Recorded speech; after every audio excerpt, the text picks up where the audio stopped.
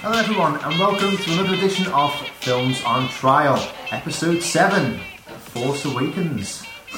Or Starship Troopers, either or.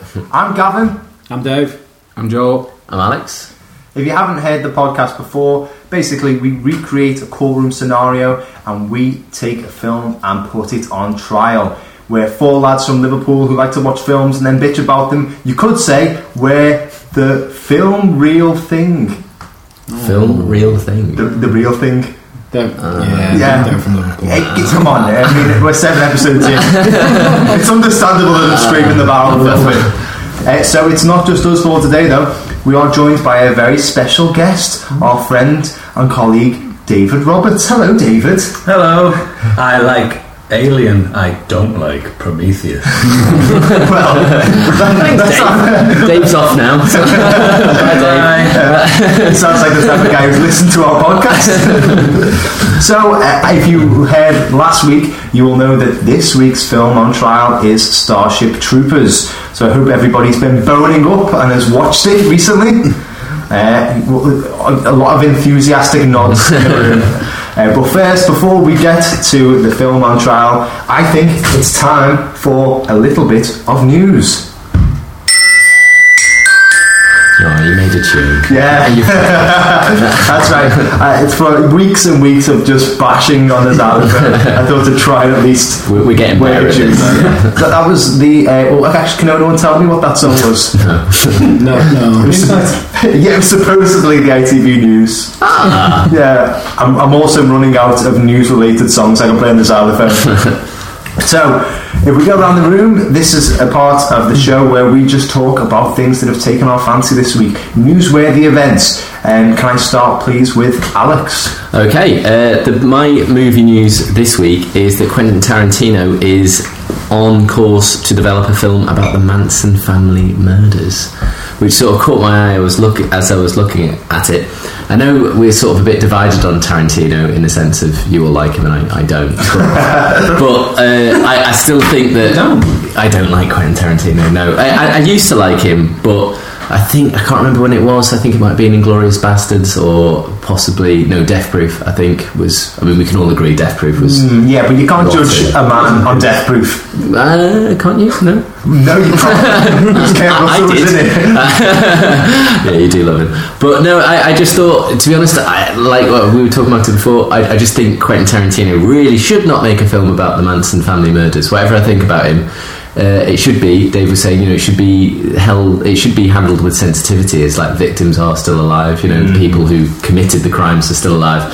Quentin Tarantino isn't the subtlest of directors, would you agree? He's not exactly, I don't think he's going to handle this. Sometimes he's gory for gory's sake, when it's a true life event that was already pretty gory in the first place, as you said, I don't know if he'll be able to handle it with the sensitivity that it deserves. I think there's a real possibility he's going to do his whole thing of over-scripting things and making Manson into a sort of glorifying him, I think, or making him a very sort of cult character. A cult figure. Which is terrible, which is a really bad... Yeah, it's true. Yeah. But more so, bringing him out to the wider masses. So I don't think... I'm dead against it. The most disturbing news for me from that is that he's thinking about casting Brad Pitt, who you all know I can't stand. Yeah. Can you imagine Brad Pitt playing Charles Manson in this film? Is that what you said? Oh, I'm just guessing. Brad Pitt's going to be in it. It's a film about Charles Manson and the Manson murders. I hope not. I don't think he's got what it takes as an actor to pull off a role like that, to be honest with you. I don't think he's got what it takes as an actor to pull off a shirt in it. Samuel Jackson's going to be in it as well, which obviously pretty standard for. And Margot Robbie is going to be playing Roman Polanski's wife. Sharon Tate. Yeah, Sharon. But I have heard that Jennifer Lawrence is in it though, and I really do like Jennifer Lawrence. Do love Jennifer Lawrence. Fantastic actress. Don't want her in a Quentin Tarantino movie. Like her that much. Don't want her anywhere near it. What if there's nudity in there? No. Even from Samuel. So, Joel, what is your piece of news this week? Okay, so my news is based on Kingsman 2, and the villain has been revealed as Julianne Moore. So she's kind of being portrayed as like the quote here is play a kooky, sweet Stepford wife style villain that at the same time is lethal and crazy and intelligent. So I thought that was pretty cool, definitely something different, which I think Kingsman is pretty much what it's all about, to be honest. It's like a different take on like your kind of modern spy film, so I just thought definitely it looked interesting, and I'll definitely be going to see that one, I think. Yeah, I saw it recently, the first one. I think it's something that the Bond movies have been lacking a lot lately. Goes back to the kind of campy, fun, sort of big characters. Yeah. Lots of one eyebrow London being stories. raised. Yeah, it was. I really like Matthew Vaughn as a director. One thing I hate though, and this is a gripe that I continue to go on about, is that films often reveal too much about the film in the trailer or the promotion beforehand. So, because we all know that Colin Firth is returning for this film because he's been heavily publicised. He's on the poster, he's on the trailer. How though? Because he was heavily shot in the he was shot directly in the eye, wasn't he? Yeah. I mean, can you imagine sitting down to watch Kingsman 2 and Colin Firth coming back on the screen, and how much of a big surprise that would have been? That would have probably... It's one of these things, isn't it? Obviously they want to get people in to watch it, so they'll say, everyone liked Colin Firth in the first one, let's say he's back in it again. But I just think the reveal... They sort of need to factor that into the way they make the film. If they know they're going to reveal it in the trailer, then they can't make that a big reveal, because it's going to really sort of like ruin the Kingsman 2, because it'll be like building up, Colin Firth's in it, and the whole audience goes, yeah, we know. Yeah, cool. I mean, there's a poster was he'd already been advertised as being in the film. Then the poster came out, which was a pair of glasses, one with a gunshot in one of the lenses, and the quote or the tagline for the poster was something like rumours of my death have been greatly exaggerated. Exactly. So when the trailer comes out, and it's like the very end bit of the trailer is this big reveal, like, oh look, Colin Firth's in it. Everyone's like, oh yeah, we kind of got that. You've just revealed that in the last thing, and now you're revealing it. How many times can we try and do the same reveal? I know when it actually happens in the film. I'm hoping the surprise will be that Ben Kingsley will be in it, Britain's greatest actor. And it'll be the real surprise. Yeah, the Ben Kingsley men. That's the reveal. I'm still looking forward to it anyway, regardless, because I thought the first one was great, and I think the second one will be great as well. But saying that, I have just looked at my Facebook memories, and about this time, about 7 years ago, maybe 6 years ago, I put up a status saying that I had a quote, massive boner for a certain film that was coming out, and I had tagged the trailer for Suicide Squad. So we can all be wrong. We can all be very, very wrong. I wonder how many statuses you have referring to your boner as well. There's more than, honestly, there's more than... Do you know an even more frightening one came up the other day? Not boner, but memory on Facebook, and it was me saying how excited I was for Die Hard 5. It's easy to be excited for Die Hard 5 though, isn't it? I know. You didn't know. No, nobody knew. It was a hell of a marketing campaign. A lot of people got swept up in that one. A broken bone is right twice a day. So Dave, what is your piece of news of the week? The news I've gone for is Belfast Film Festival has attracted a bit of criticism because they've decided to show two horror films, The Exorcist and The Omen, in a deconsecrated church. This has led to a bit of an uproar. Local priest has said that shows a lack of basic human respect for its former parishioners, moments before he was impaled by a lightning rod. Speaking of sensitivity, you talk about the Quentin Tarantino making of Charles Manson film. Is this a little bit insensitive? Do you think it is? Do you think it should? No, it's been out of action for 40 years, this church. It was deconsecrated 40 years ago. I know. And it was an open building to be rented for whatever purpose. I think showing a couple of films is not... If it's not being used, I don't see a problem. Maybe if it was like an hour before Sunday Mass or whatever. During Sunday Mass. To be honest, I think the church and figures like this, they always hurt themselves more by the outrage. I don't think it's... Maybe just keep quiet. It's that episode about... Maybe it's more about the film, like being The Exorcist. Maybe if it was something else, it wouldn't be it's such a bigger deal. I think it's quite a good film for a Catholic church to get behind, Power of God wins. Exactly. Sorry, spoiler alert. Was the church that was used in The Omen, was that deconsecrated first? I couldn't tell you. I can look into that. Probably. I mean, how much free marketing have I had as this festival got now because of this one priest? The next stage is probably going to be him stood outside the door, like spraying people with holy water. The power of Christ compels you. No, I mean, What are you surprised it was? PR thing? Yeah, PR thing, yeah. I mean, at the end of the day, it's as you said, deconsecrated. It's not a fully functioning church now. I mean, we've got the fully functioning. We've got the bombed out church in Liverpool. That is always showing classics really in good it. stuff. I think they showed Frankenstein or one of the original Draculas. Nobody was kicking up about that. I mean, it depends how.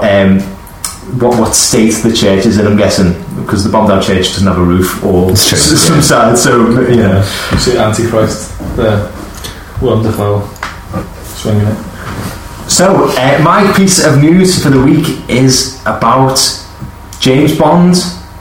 Daniel Craig has said that he will probably return for another James Bond film. James Bond 25, is it? We're all looking at Joel and laughing because when we had this discussion a few weeks ago, he said that he was pining for it, and yet he doesn't really seem that arse now. But my main comments was that Daniel Craig had said that he would rather smash a glass and slash his wrists open than play James Bond again. So reports of Daniel Craig being rushed to A&E for emergency wrist surgery are grossly exaggerated. But what is everybody's thoughts of Daniel Craig returning, Dave? I'm made up. I'm very happy to see him return. I think he's been a good Bond. I think it's been a bit hit and miss. He's done a bit of a Brosnan. He's like hit, miss, as far as I'm concerned. So hopefully, if the odd numbers work out, we're going for another hit and he can retire on that. Dave, you're a big Bond fan, aren't you? I mean, how have you found Daniel Craig as Bond? Yeah, I liked Casino Royale. I thought it was a good little movie. A couple of scenes that didn't really need to be there, but the whole thing, he did a good job. I think the last three have been kind of the same thing. And as I was saying earlier about Kingsman, and even the Jason Bourne films, I think they've kind of taken the ideas and ran with them, while Bond films are kind of doing the same old thing. I think we need a change. Down with Daniel Craig, I say, for Bond at least. But I mean, there are only strong rumours at the moment, but Barbara Broccoli did come out and say, I am a component of a nice healthy meal, and that Daniel Craig is most likely going to return for the next film. I'm pretty sure it's confirmed now. Oh, is it? Has it been confirmed? I think now? as soon as he says that, it's like, he's. I'm still going to spend money going to see it. Yeah, So, he did verbatim say, if I was going to do another James Bond film, it would only be for the money. So it looks like money wins again, guys. At least he's honest. Is Sam Mendes directing? That's my only real query. They're trying to get Christopher Nolan. They're also getting Adele back to do the soundtrack. So Adele's been signed on. Adele fair play. Right. Yeah. Christopher Nolan. Dunkirk looks like it's going to be a good film. But then again, I did say Suicide Squad. I did say Suicide Squad. I've been fooled before. Okay, guys, I'm going to wrap it up there. Thank you very much for your news topics. They were delightful. Yeah, Nice. See, you wouldn't know that I've had like 20 odd years of piano lessons, would you? Anyway, we're going to move on to talk about the trailer or poster of the week. Now, we have all just kind of scrambled around watching trailers in a frantic mess before the show, and we all came across the new trailer for Cult of Chucky. Is that what it's called? Cult of Chucky. So it's the new Child's Play film. The trailer, in my opinion, it looked alright in comparison to what the previous Chucky films would look like, where they've gone too much of a comedic spin. It seems to have returned more to the natural horror elements, but it didn't look great, didn't blow me away. Alex, what are your thoughts? I'm not a horror fan, so it's just not really made for me anyway. But no, it just looked like, from my perspective, it just looked like an extremely generic horror movie that's not even got an original idea. So, like, absolutely not for me. You know, if it was, if it maybe had a, what's it called? It Comes in a Night or something like that. That looks interesting. That looks a little bit different. That sort of piqued my interest a bit. But Another Chucky film. I haven't seen any of them. No intention. You haven't seen any of them at all? Nope. All right. Yeah, no. Well, your comment means nothing. Joel? Should have started with that. Joel, have you seen any of the Chucky films before? Yeah, I think I've seen the first two. But to be honest, like, I'm not a horror film fan, but like a film about a doll, just kind of. It just doesn't scare me. I think if it's going to be about a doll, it needs to be something kind of like, almost kind of spiritual, like Annabelle or something like that. I find that a lot more scary. Hey, this is spiritual. The doll of Chucky gets possessed by a serial killer. Exactly, yeah. But it is like, I just think of Rugrats every single time. Wow, yeah. Dave, have you ever been scared by Chucky at all, ever, in your whole 30 years? No, I mean, I know Alex has made some comments about the film before. I've always seen the Chucky films as kind of comedy. It's kind of horror parody. Really? And I don't think they're to be taken too seriously. So I can take it with a pinch of salt. I can laugh at it, and I'm not too bothered about it. Are you going to catch it at the cinema? No. I probably will end up catching it at some point. Yeah. I am a horror fan, and I tend to watch crap horror films, thanks to a certain person sitting to my right. Hey, they're good to some people, to me. But I disagree. I think if you go back and watch the first Chucky film, first Child's Play, directed by Tom Holland, is a horror film. It's now a horror film, and there are bits of it which are quite scary. The way he plays up the tension throughout, so you don't actually know if the doll is alive or not, if it's Andy is imagining things, and then when Andy kind of discovers that the doll is coming to life, nobody believes him, so it's playing on the child's sort of paranoia. Children are always afraid of things in the closet or under the bed. So it's just a stupid kid. What does he know? Sort of thing. So it really does play up that sort of that tension, that childhood innocence as well. But as you said, as it goes on and on, it gets worse and worse. I mean, the last 3 or 4 have been god awful. I mean, Tom Holland left the project a hell of a long time ago, and he was right to do so. To be honest. Anyone know how many Chucky films there actually are? I was just going to say, I bet you there's about 8. There's too many. There's Child's Play 1, 2 and 3, and then there's Curse of Chucky, Bride of Chucky, then I think they did a remake, and then this new one, so 7 perhaps. It's funny with horror films, like not many other films do it, but it's like they reach a certain number and the plots just get ridiculous. I'm thinking of stuff like Jason Goes to Manhattan. Is that real? But is that the title? Jason Goes to Manhattan? Jason Goes to Manhattan. That's real. Yeah. Was you making it up? It's like Friday the 13th, 6 or 7. Jason X. There's a new Saw film as well now. Yeah. So there's like Saw 6, yeah. and then Jigsaw, the new one, Jigsaw, the beginning. It seems to be the case with like all kind of those kind of kind of serial horror movies where they reach like a certain number and they're just like. But they're just bankable, then, aren't they? They're just going to make the money. After a certain point, I suppose Chucky fans are going to go and watch the Chucky films. So yeah, I mean, you get up to the silly numbers, like 7 films. You just like, do we really need to see the same tale again? I mean, is The Force Awakens really that good? I mean, that's what we're all asking here now, isn't it? I'm going to ignore that. Okay, right. So I think that's a good point to move on. So we have been brought to the main part of the show, which is right, that's me doing a drum roll, but I can't roll. There we go. This is Films on Trial, and this week's film on trial, as we said before, is Starship Troopers. Starship Troopers, things are gonna find me. Come on, guys, you all know the words. So, just to give a bit of a brief synopsis. In the distant future, high school kids are encouraged to become citizens by joining the military. What they don't know is that they'll soon be engaged in a full-scale war against a planet of alien insects. The fight is on to ensure the safety of humanity this summer. So that's the plot right there.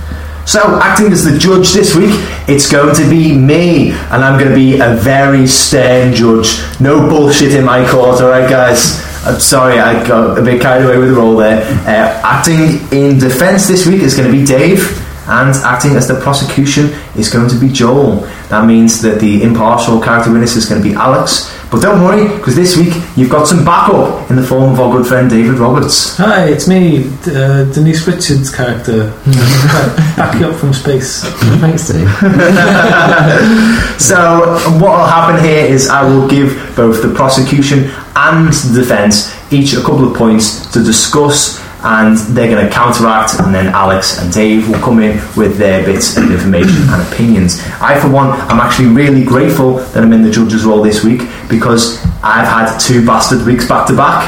First, I was going against Star Wars, and then I was pro Suspiria, which felt like an onslaught, to be honest. I'm still really, really gutted that it ends up on the shit list, but I'm going to let bygones be bygones. And all I want to say is, good luck, guys, because what your argument is going to sway which list this film ends up on, the hit list or the shit list. I'm not going to use any knowledge of my own about the film. I'm going to base my decision solely on your arguments. So, with that point, I'd like to say, Joel, can you please start the ball rolling? Yeah, so I'm going to start off with the acting, and it's one of those films where it's actually hilarious, but when you think about it, it's not really meant to be funny. And there's so many kind of instances of this.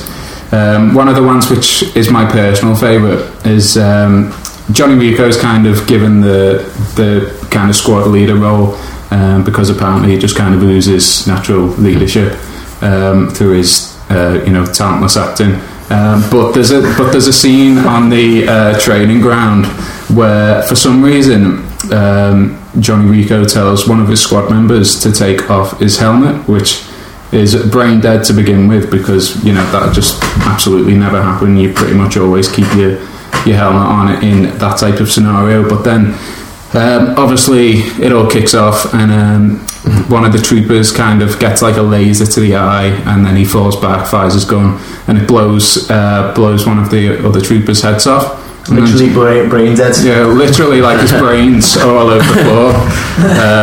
Like he may as well have been decapitated, and Johnny Rico is there shouting for a medic. Medic!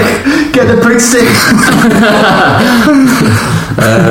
Which I found to be, absolutely hilarious. And I don't think it's meant to be funny, but it's just in there. But kind of leading on from that point, there's also other little bits like that. Like there's the scene where they kind of get led to the base where there's like a distress call, and there's like one guy alive, like the captain, he's hiding in the cupboard, and he's just like completely scared out of his mind. And then obviously the bugs attack because it was a trap, and there's like flying bugs and all this type of stuff happening at that point, and one of the flying bugs like lands on him and crushes the captain, and then 2 of the troopers kind of look at each other and like they do almost like a little Fonzie, like kind of like a little giggle to each other as if it's like, hey, happened again. That was pretty cool. Almost as if somebody's just like slipped on a banana skin or something like that. Kind of like hilarity. And they just kind of laugh it off as a joke. But I'm just going to combine something else with this, which isn't really to do with the acting. But basically, whenever anybody dies, Johnny Rico seems to like advance a rank. By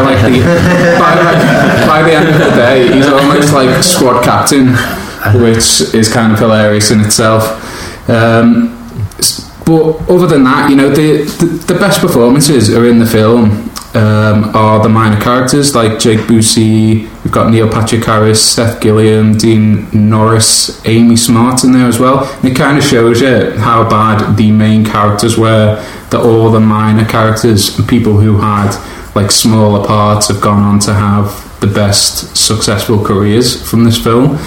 And it's just full of like stupid war movie cliches. Like, I'm not sure if they're intentionally terrible performances, so it kind of plays up the satire, but if it is true, we're still watching a dumb, badly acted film that's pretty much indistinguishable from the movies that it's kind of like kind of trying to copy from, basically, or glamorize and that type of thing. But on the whole, the acting, as I say, it's funny, and I found myself laughing at it, and I enjoyed it because it was funny, but that's not the point of the film. It's like watching Star Wars and coming out thinking it's a comedy when it's not. So I think I'll leave that point there and pass it over to Dave. Thanks a lot, Joel. So, unintentional or intentionally terrible performances? What's your opinion on that, Dave? I think it's a bit unfair to say that all the performances are terrible. I will grant you, Casper Van Dien is wooden. He does not give a good performance. Denise Richards, again, not a great performance, but I would say they're the only two. I'd say everyone else, from Dina Meyer, Michael Ironside, Brenda Strong, all give decent performances. I don't think you can really follow that much, but they do what's required of them in a 90s action movie about bugs coming and attacking Earth. They do all that is required. We're not looking for Oscar bait here. And it's just, I will admit, the leading man is stilted, and that may affect your judgment in the end. But I think the rest of them do a decent job. I love my character actors. I got Michael Ironside, I got Clancy Brown. I got a treat. I got an absolute treat. Okay, so Alex and Dave, or Big Dave, I should say, to differentiate. Is there anything that you want to discuss with regards to the acting or the cast? Well, I do see what Joel means when he's talking about the characters' reactions to events. He is right when he says sometimes it is unintentionally funny, and I was laughing at it just when they are like poking fun at like some guy's head being cut off, and it's like, yeah, that is good, but actually shouldn't they care because that's the commander that's just being killed, so it is sometimes I think it does get a bit confused because you're like, this is funny but it's not meant to be funny. So yeah, I can see where Joel's coming from. Casper Van Dien, he just has a good chin, basically. He just has a really nice jawline, and that seems to get him through the entire film. Like, it's a heck of a jawline, but yeah, he's not at all a good leading man. The acting is pretty terrible in it, but because it is mainly you're watching it for the bugs being exploded and grenades being thrown into things and nukes going off and stuff like that. Sometimes the acting, it doesn't matter as much. But yeah, there are significant moments I think in the film when it could have, the scene could have been better in the hands of a better actor. So yeah. Big Dave, anything? Yeah, I think with Casper Van Dien and Denise Richards, I think it was intentional to have people who are kind of dead behind the eyes. Everyone else, dead inside. Everyone else is like, I think, say Michael Ironside, is it Dina Meyer? Yeah, the rest of the cast, all great, lots of energy. But I think those two were deliberately chosen to be the main characters because, like Joel was saying, it goes from this almost like high school drama into war, and I kind of enjoyed watching these just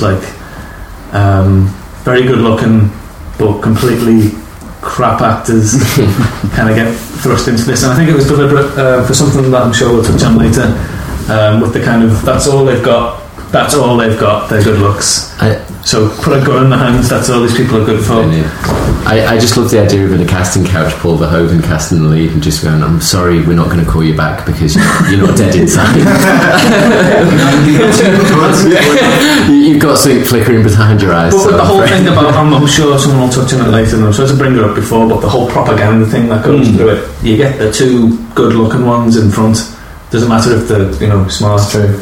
Yeah, they're front and centre, and I think that's intentional. I think it's all worked in like that. I mean, it's still trying to be impartial as a judge here. I think you've got to look at Paul Verhoeven's major hits, like RoboCop, Total Recall, Basic Instinct. And the leads in that, well, actually, maybe just RoboCop and Total Recall.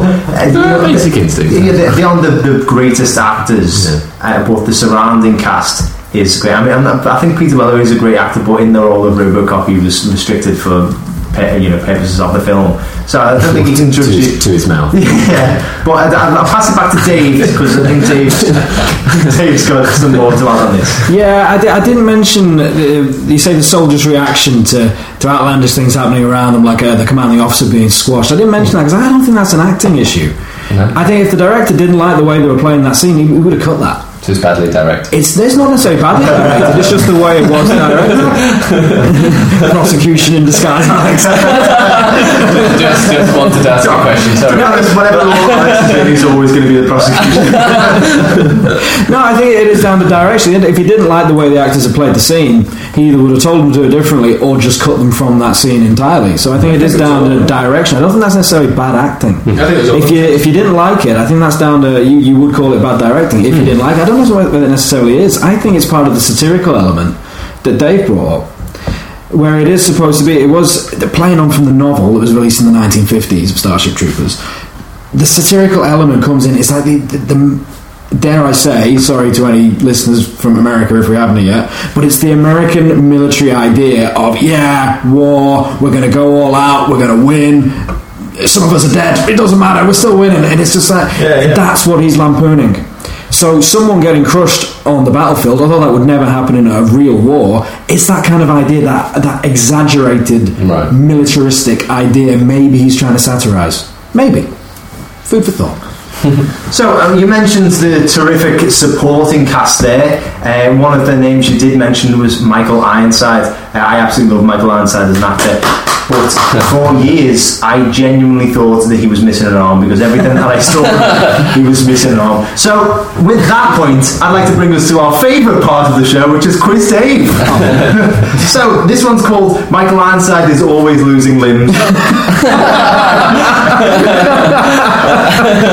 AKA Starship Bloopers.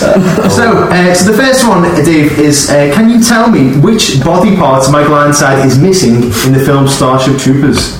It's his arm. Something else. Which arm is it?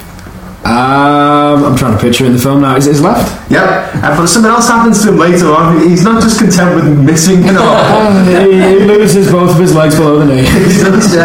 Okay, now in the film Visiting Hours from 1982, he's also missing a body part. Why is it?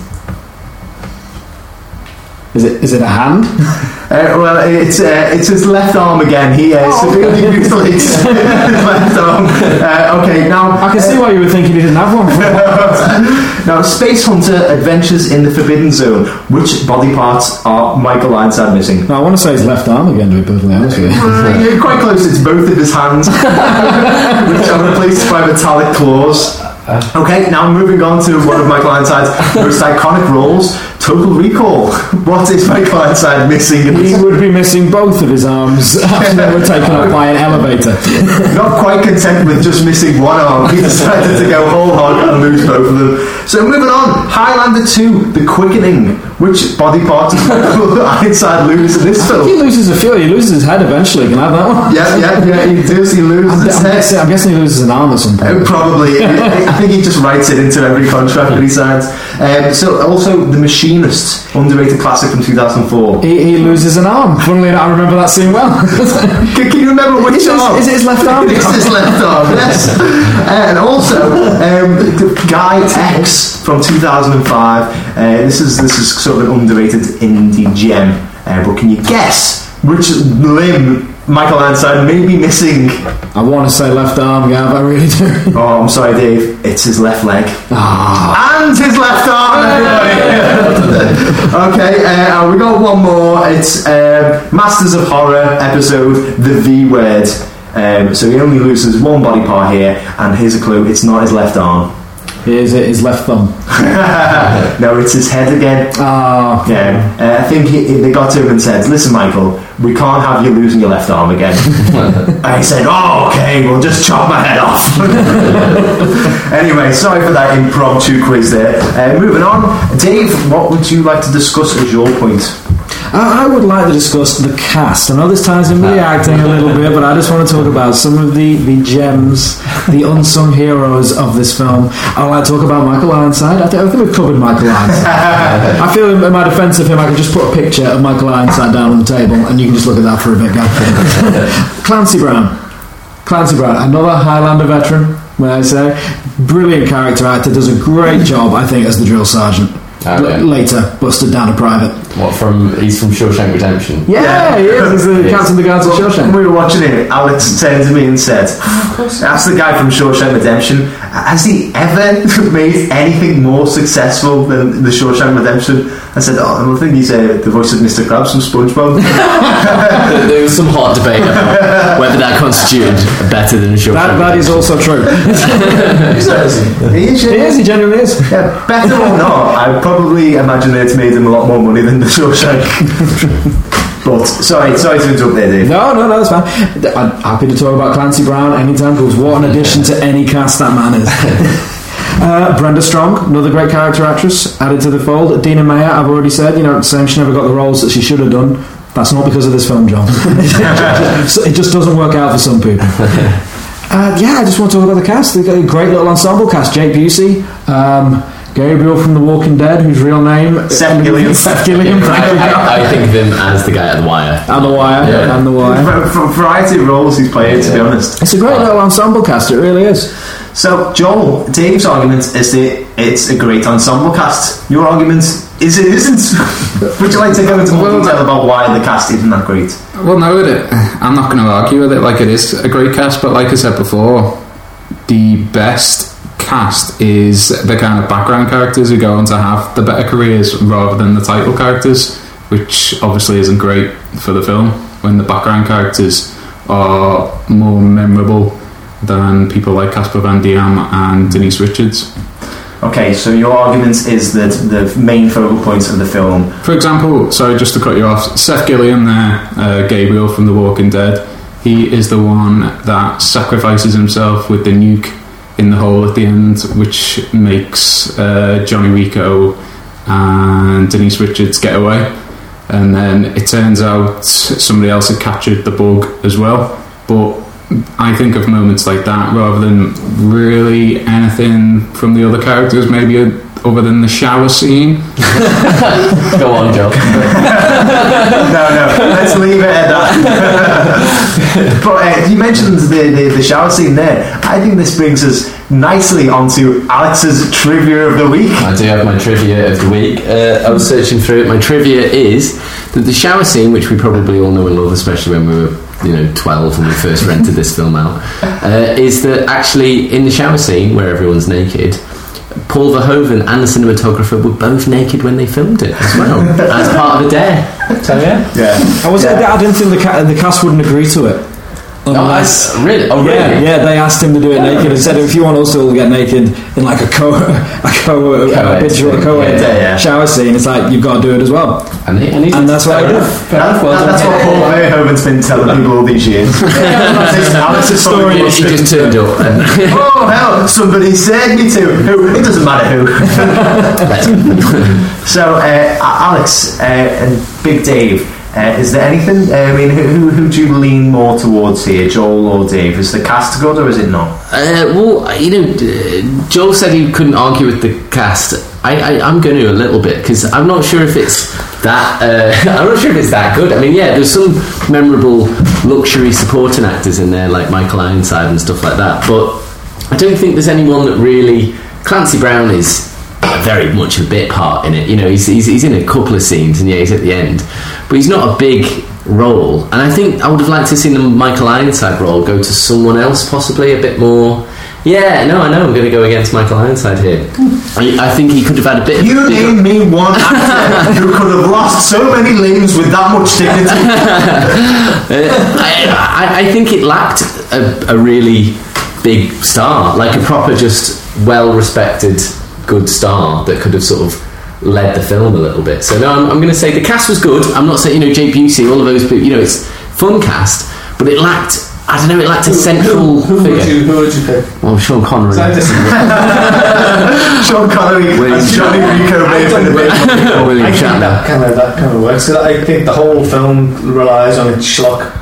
It does, and if you get a respected actor in there, it loses something because the whole film it's stupid. Yeah, but that could be part of it. I don't know who. Michael Ironside, he knows what he's doing. He's the world's leading limbless actor. He knows how to play that. Yeah, but to be one of the main criticisms that was faced to Casper Van Dien was that he wasn't Argentinian, and the role of Johnny Rico in the book is from Argentina. And the film. He is in the film as well. And the film as well. So, the main criticism there was clearly not from Buenos Aires. He's not from Argentina. I didn't want to bring this up because it doesn't take much for racism and sexism to come up in these podcasts. So I was just I'm going to leave the Buenos Aires thing out of it. Well, to be honest, all I was going to say is if Sean Connery would have done the role, I'm sure he would have been able to do his accent in the first scene would have been incredible. Very realistic Argentinian accent. It sounded like all of those other accents that he does. They kind of sound a bit Scottish. Oh, did you mean he got an Oscar for impression? Did you mean replace Casper Van Dien with? I'd replace most actors in most films with Sean. To be honest, every film with Sean Connery playing everyone. Yeah, that'd be good. Anyway, so we've just discussed the cast. I'm going to bring it back to Joel. Is there another topic that you want to touch upon? Yeah, so I want to talk about the plot, and it's just a little bit all over the place. So, for a start, why are they even using ground troops to fight the bugs when they could just nuke the planet? And people could say, why don't you just bomb them, wherever? But these are just bugs. There's no other life forms on the planet. You see it there.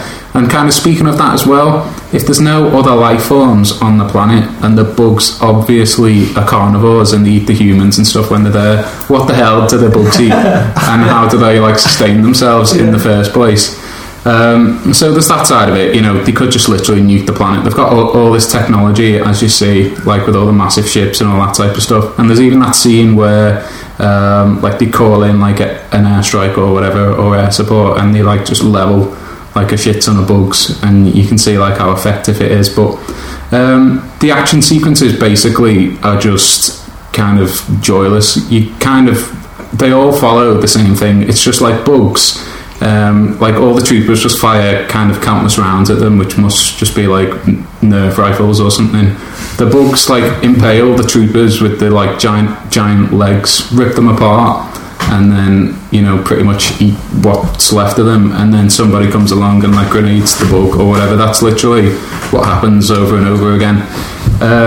But there's just kind of other little bits in the film which just don't make sense, like the scene where they first land on one of the bug planets and it's all kind of kicking off and everyone kind of gets killed, and then Johnny Rico gets a bug spike through his leg or a claw or whatever, and then you're thinking, oh fuck, the scene ends with a bug launching itself at him. He's just lying on the floor.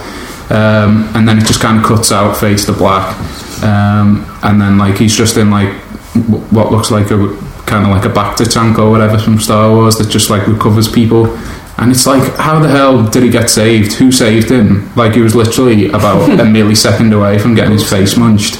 It just doesn't seem to matter. It's just because he's got a good hair and good jawline that he's just still alive. We're all in agreement that he's what a Joel, you're supposed to be stop talking about his goddamn handsome jawline.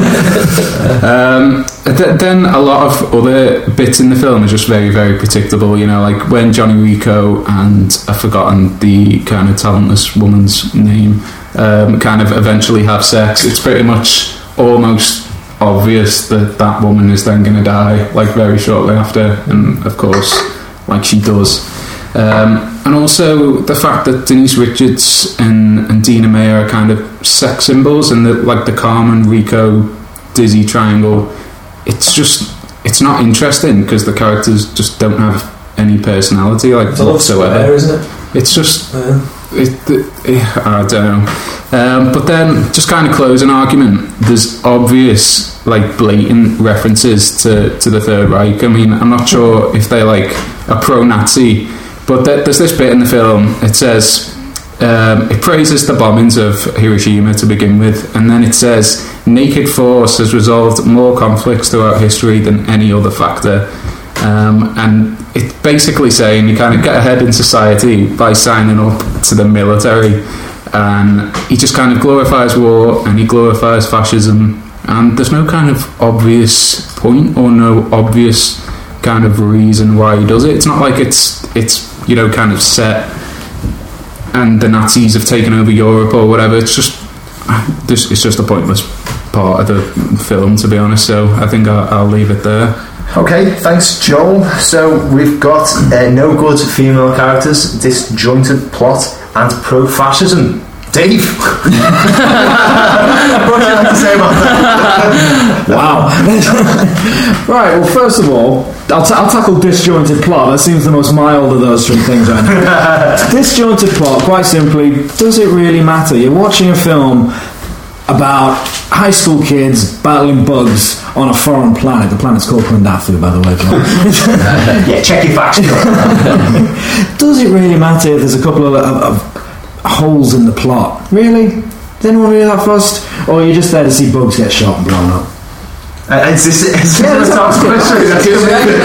we not have both though? Could we not have a plot? I mean, why not? You've got a plot. You say why didn't they have ground troops to do it anyway? But this is a society that's all about everyone.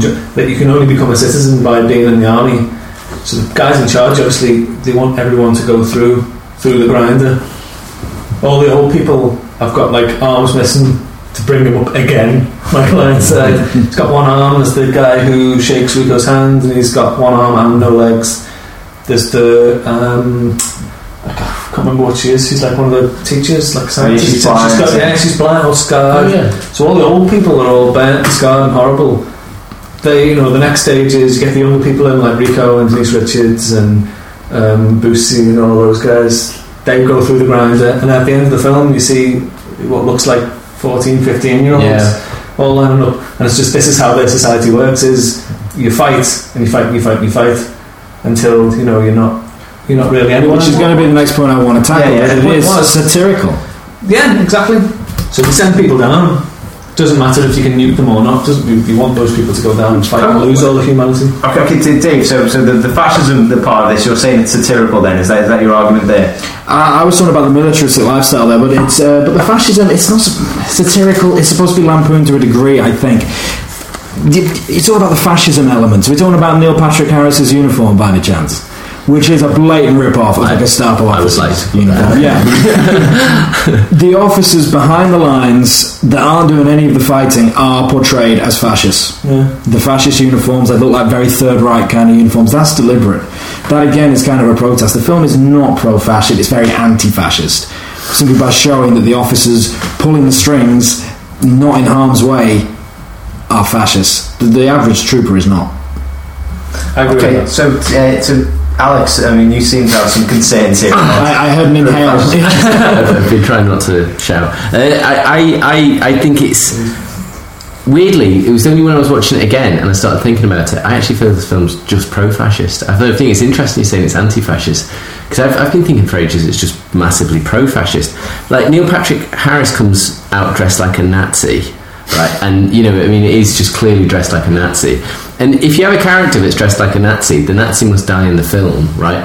But when the character that's dressed like a Nazi walks off arm in arm with the main characters giggling into the sunset, that's kind of like, whoa, hang on a minute, why was he dressed like a Nazi? It's really like, when you're watching it, it's like, whoa, why is he dressed like that? Why has he got this big long leather coat on?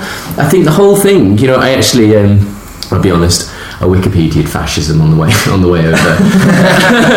But it did say on the Wikipedia page, it was like, societies that are based purely on military, and it's literally got a phrase, military citizenship. It's not actually, if it was parodying it or satirising it, it would be saying more negative things. I don't think there's anything negative being said about the society. I think you're meant to be on the side of the humans all the way through. I think the things when it's talking about Hiroshima, like Joel brought up, that's just not questioned. That's like, the Hiroshima bombings were correct. It's a very militaristic society. It's all about might, power. Everyone's dressed in black most of the time. People are dressed like Nazis, and there's nothing said about it. So no, for me, I don't see the satire. You don't see the mirror being held up. No, I just see the fascism. But go on, I'm interested to see. Where did you the anti-fascist bits? The anti-fascist bit. Did you like Neil Patrick Harris's character? Granted, he survives. Started at the end. He survives it. But at the end, you're on his side. He does the right thing. The last scene you see of Neil Patrick Harris is him. He saves them, doesn't he? At the end. Sorry. The last scene you see of Neil Patrick Harris's character, he's probing the brain bug that they've captured. He stuffs this giant mechanical, almost torture device into its mouth. They put a censored thing over it because that's what the news do. Again, it's very typical lampooning of the news and their coverage of tragic events. But that's the last thing you see of him probing this helpless, afraid creature. You know, he says at the end, it's afraid, and they all cheer like that's something to be proud of. You know, I know you captured your enemy, but you've got a fearful creature cornered. You're then going to probe it and torture it. It's like it's holding up a mirror. It's okay, this guy won, he survived. Sometimes fascism wins, but you're not meant to like it, you're not meant to accept it. So that's interesting. So you're not on the side of humans at the end of the film. You're kind of on the side of the bugs. You're pleased that the characters you followed on this journey have survived, even though they're... But at the end of the film, I do think you wonder, have the right guys actually won this? Interesting. Yeah, I mean, there is that thing at the end where your feelings towards the bugs have kind of gone 180 because of that whole scene that Dave's talking about. But Big Dave, sorry, you mentioned about the fascism before. Is there something you wanted to add there? The original book by Robert Heinlein, he wrote it deliberately because him and his wife, and presumably some of his mates, were all they were like pro nuclear proliferation. They wanted to we shouldn't be de-escalating rather against like the Soviet Union. He wanted people to do military service. He thought juvenile delinquents needed to be dealt with more harshly. You know, all the things that you kind of laugh at in the film. He was like absolutely pro this. The book that he wrote was like fascist. No, he believed in all this. Yeah. And then the guy who wrote directed RoboCop, comes along, does a bit of satire, and he just kind of flipped a book on its head to make a satire of those beliefs. I think he did a really good job of that by just kind of blowing it out of proportion. I could just say I agree that we could discuss the book, which is very arguably pro-fascist and pro-nuclear arms. Yeah, you can discuss that till the sun goes down. But the film, I do think it's not meant to be that way. It's not an exact carbon copy of the book, and I think the morals and the ideals behind it, I can't believe we're talking about morals and ideals in Starship Troopers. But the morals and the ideals behind it, I think, have been flipped, as Dave says. Yeah, I mean, and there's me just thinking it was a cheesy 1990s sci-fi action film, but no, it's deep, man. Yeah. So, I was all ready to use the Con Air defence and say, don't take this too seriously. Hey, it worked for Con Air, it's on the hit list. So I think I'm going to wrap it up there. What I would like to do is just pass it back to you guys for some closing statements. So, Joel, have you got closing statements for this? Yeah, I've actually got a quote which I found on the internet when I was researching Starship Troopers, and I think it pretty much sums it up well. It says, "It's exactly like Star Wars. If you subtract a good story, sympathetic characters, intelligence, wit, and a moral purpose." Is that it? That's your point to subscribe to somebody else's notes. Well, to be honest, that was a scathing review. Did MC Gainey say that? MC Gainey's wise words will help you here, Dave. Now, Dave, can I please have your closing statements? Yeah, I'll be a bit more rounded about this one. There's a couple of things I wanted to bring up. I wanted to mention the special effects, which I can't. There's nothing to go on about. The special effects do still hold up today, though. Yeah. They're pretty good special effects. The score as well is actually pretty good. If anyone YouTube Clendathu drop from the Starship Troopers soundtrack, it's actually quite a good piece of music. There's a couple of good bits in there as well. It is a good score. And now, the plot, I will admit, is a little disjointed. It's a little tongue-in-cheek. It's a 90s action film about bugs being fought by humans. It's not going to be Citizen Kane. But what you could have here, if you scratch beneath the surface, Joel mentioned no sympathetic characters, maybe they're not meant to be all that sympathetic. Maybe you're supposed to be going for the trooper on the ground, but maybe the human race is not always worth saving. Maybe there's a deep satire to this film that is often overlooked. Very, very interesting. So, Alex, describe this film in one word. Fascist. Big Dave, describe this film in one word. Fantastic. Okay, so two very different opinions there. Very fantastic indeed. Well, this is the end of it, really. I mean, I just need to come up with a decision. Watching the film, I was in two minds. I thought, I'm going to let these guys argue for me. I think you both put up a good fight. I agree with a lot of what Joel said. The bad leading actors, I mean, it is quite undeniable. Casper Van Dien, there's a reason that he hasn't really been in that much since 1997, to be honest, apart from Starship Trooper sequels. And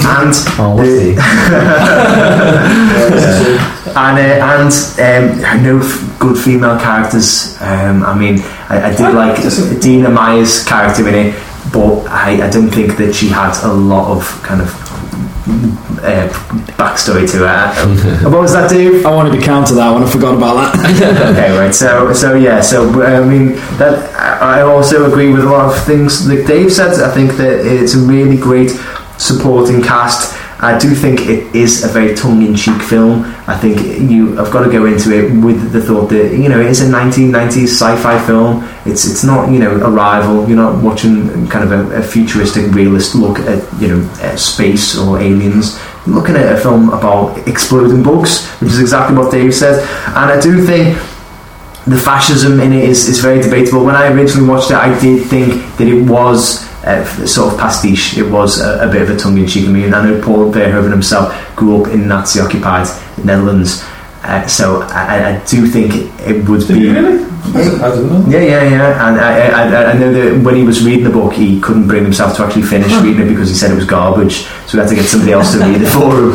So I wouldn't think it was pro. I mean, maybe he could have directed it a bit better, so it was more obvious that it was a pastiche, or it was a sort of you know, a satirical look of fascism. But I do think that it was a satirical look. However, my final decision, I think, is that this film is going to be placed on the shit list. What? I'm sorry, Dave hung his head there so low it was almost touching the floor. Dave, you got Con Air, alright?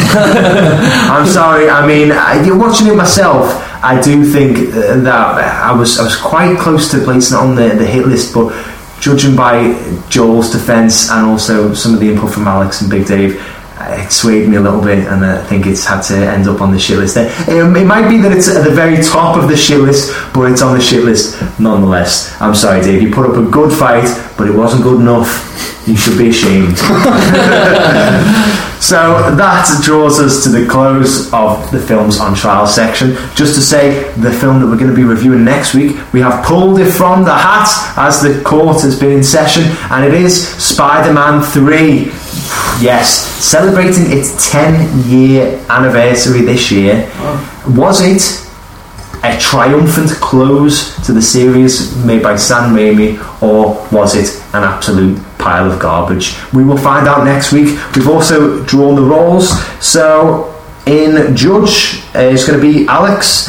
In defence of Spider-Man 3, it's going to be myself. In prosecution, it's going to be Dave, and that means that the impartial character witness is going to be Joel. Who knows, maybe next week you'll have backup in the form of Dave Roberts again. But I just want to close this podcast by saying thank you very much to everybody who has listened so far. We really, really appreciate it. We're trying to get them up and out as quickly as possible, but hey, who knew that making a podcast was so damn difficult? Just want to say you can follow us on Twitter at Film Trials. Now you can see some of the stuff that we're posting. You can also recommend films for us to review. You can also follow our graphic designer, the person who has been providing the artwork and posters for each film, which is Winston Sang, at _Quirks. Now, if you want to listen to the actual podcast itself, you can do that via SoundCloud. It's soundcloud.com/films-on-trial. And also the last plug is that you can listen to us on iTunes. Just go onto iTunes on the podcast section, and then on the search bar type in Films on Trial. Please give us a like, give us a follow, leave us a rating, a positive one or else, and give us some feedback as well, bad or negative. I'm only joking, it's good to hear, to be honest. So we just want to say thank you very much to everybody, and hopefully we will see you next week when we will be reviewing Spider-Man 3. Goodbye!